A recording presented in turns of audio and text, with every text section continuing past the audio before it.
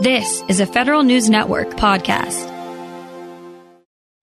A U.S. District Court recently ruled that the FBI's terrorist watch list, used in part in airline passenger screening, is unconstitutional, or at least the way the government is using it. Does that render the list useless, or can the government revamp the program surrounding it? For some answers, we turn to Jacques Singer-Emery, editor-in-chief of the National Security Law Journal. Mr. Singer-Emery, good to have you on. Good to be on, Tom. And we should point out that you're not just a mere academic. You are a Harvard Law student, but you also spent some time as advisor to some major law enforcement agencies. Yes, I worked with Commissioner Bratton for a year and a half when he was appointed by Mayor de Blasio, and then I moved over to the Counterterrorism Bureau in the NYPD, where I was a case analyst, 2.5 years.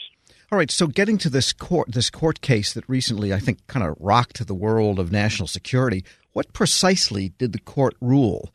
Because it didn't sound as if it said you have to throw the list out completely. Correct. So basically, the bottom line is this. The terrorism screening database, or commonly referred to as the watch list, is still in place, and the process by which people are placed on it is still the same. The standards are still the same. The issue is with how people who think they're on the watch list, because currently you cannot know whether or not you have been placed on the watch list. The issue is how you can complain to the government, say you don't deserve to be on the watch list, and contest the fact that you are on the watch list. And it was that process that is run by the Department of Homeland Security's Travel Redress Inquiry Program, or TRIP. It is that process that the government ruled did not adequately protect individuals' due process constitutional rights. And what is the process that was in place before that ruling? So the process that was in place before that ruling would be that you would suffer significant inquiries into your background or significant checks when you showed up at an airport. You'd have extensive contact with law enforcement sometimes, and then eventually you'd sort of realize, hey, this is not just incidental. These are not just random checks. I've been picked up multiple times every time I show up at an airport. I think the government has me on a list, and I think the government incorrectly has me on this list. You would file a report with the TRIP program, and then TRIP agents would look into your status. After TRIP agents looked into your status, you'd receive an email which did not disclose whether or not you were on a list, and basically say that TRIP looked into your status, and your status has been resolved one way or the other. They can't tell you.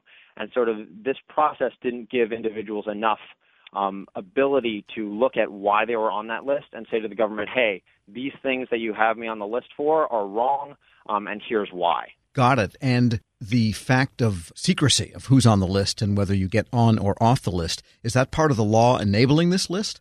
It is not necessarily part of the law enabling the list. The list is law enforcement sensitive, but it is not classified.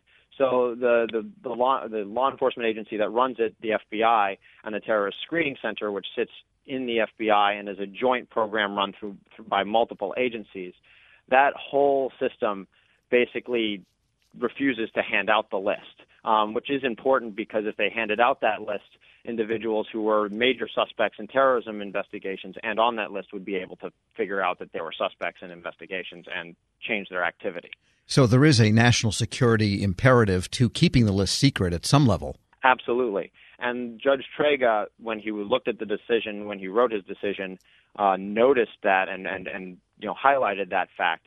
But for that reason, he said notifying people before they are placed on that list and giving them a challenge to challenge their eventual placement on that list was probably out of the question. He's only looking at people's ability to challenge their placement on that list after they have been so placed by the FBI or by another federal law enforcement agency. We're speaking with Jacques Singer-Emery, editor-in-chief of the National Security Law Journal. And this case was brought by the Council on American Islamic Relations. Are most of the people on the list, or I guess we can't really tell, but it seems like Muslim Americans feel like they are unfairly singled out for this list? That may be the case. I can't speak to it because the exact individuals who are on that list are very much unknown. But as of 2017, there were 4,600 Americans on that list and 1.2 million other individuals on that list. So it's an extensive list that comes from a whole range of government, federal government nominations, and some foreign governments who are close allies of ours have probably also recommended that certain individuals be placed on that list.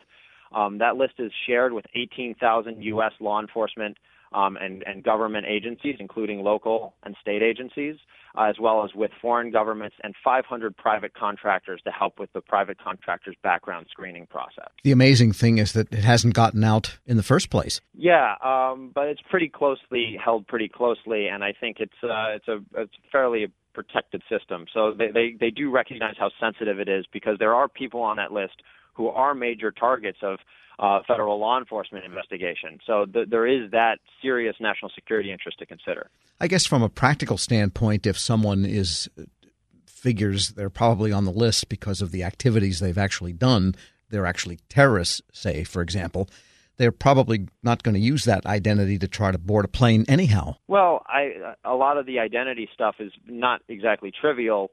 To get through border security, specifically at a U.S. border, you need valid documents. So that's a sticky process in of itself. A lot of these networks are not so sophisticated that they have all these sort of backstopped documents. Well, so now what can TSA, what can Homeland Security, what can the FBI, what's their next step here to be able to use the list in a way that they won't get challenged in court? Sure. So right now it's sort of waiting on what Judge Trega decides. Judge Trega specifically said, I want both sides, the government and the plaintiffs, to brief the issue of what an appropriate remedy is. So right now the government just has to hold tight and basically wait till Judge Trega issues further instructions based off of what he finds the government or the plaintiffs need, balancing both the national security interests and the interests of the individuals whose liberty to travel was infringed by this process and their inability to redress it. So we don't know yet. At this point, though, people that are on the list or people that get singled out for the screening, do they generally eventually get on board, or are they denied flight altogether? They most of the time get on board. It's just the fact that they will be held for a long period of time in the airport while they are asked additional questions, their luggage is potentially investigated, and sort of the nature of their travel is more thoroughly understood by the agents managing the airport. The one thing I should say, though, is that Judge Trega did look at the no-fly list case. So as I stated before, the no-fly list is not the same as the watch list, but the no-fly list was challenged starting in 2010 and all the way, and it was a case that ultimately is continuing, was challenged in a District of Oregon court. And Judge Trega looked at that case and said, the remedies there might be applicable here, and specifically asked the government and the plaintiffs to brief that remedy and talk about whether or not that's the way he should go. And what that remedy basically was, ultimately the court ordered that the government should tell the plaintiffs that whether or not they were on the no-fly list and give them an opportunity to challenge that. So once they were placed on the no-fly list, after a period of time, they would receive a notice, and then they would challenge that. They would challenge what the government had told them was the reason for placing them on that list. And that remedy is in place now? That remedy is in place now. However, it was challenged by the ACLU as not sufficient. So the ACLU has taken that case from the district court to the Ninth Circuit Court of Appeals, where it is arguing that its clients still are not meeting the due process standard required. Sounds like there's a little bit of jurisdiction shopping going on, because Oregon and the Ninth Circuit, you're going to get a different ruling perhaps than you might get in one of the southern districts. It's possible, but I should add that Judge Trega, Tom, is no President Obama judge, as President Trump likes to say. Judge Trega was appointed by Bush and does not reflexively rule for plaintiffs in national security cases. He ruled for the Trump administration in an early case traveling the travel ban, and he is generally supportive of the government's secrecy assertions. He fully explores this view, actually, in the 9th issue of the fall volume of my journal, National Security Journal at Harvard. I guess my point is that Judge Trega is a very conservative judge, and he still came out in a way that seems very similar to the Oregon court. Jacques Singer-Emery is editor-in-chief of the National Security Law Journal. Thanks so much for joining me. Pleasure, Tom. Thank you for having me on. Find a link to this interview and to his article at federalnewsnetwork.com/Federal Drive. Subscribe to the Federal Drive at Apple Podcasts or Podcast One. This episode is brought to you by Zelle. Whenever you're sending money through an app or online, it's important to do it safely. Here are a few helpful tips. First, always make sure you know and trust the person you are sending money to. Second, confirm you have entered their contact details correctly. And finally, if you don't trust the person or your recipient is rushing you to send money right away, think twice before sending money through an app or online. Grab a 30-day free trial of Live by Live Plus, and you'll get unlimited skips, commercial-free music, and all of the podcasts and live streaming events you can handle. Visit livexlive.com/podcast1 to learn more and start your free trial.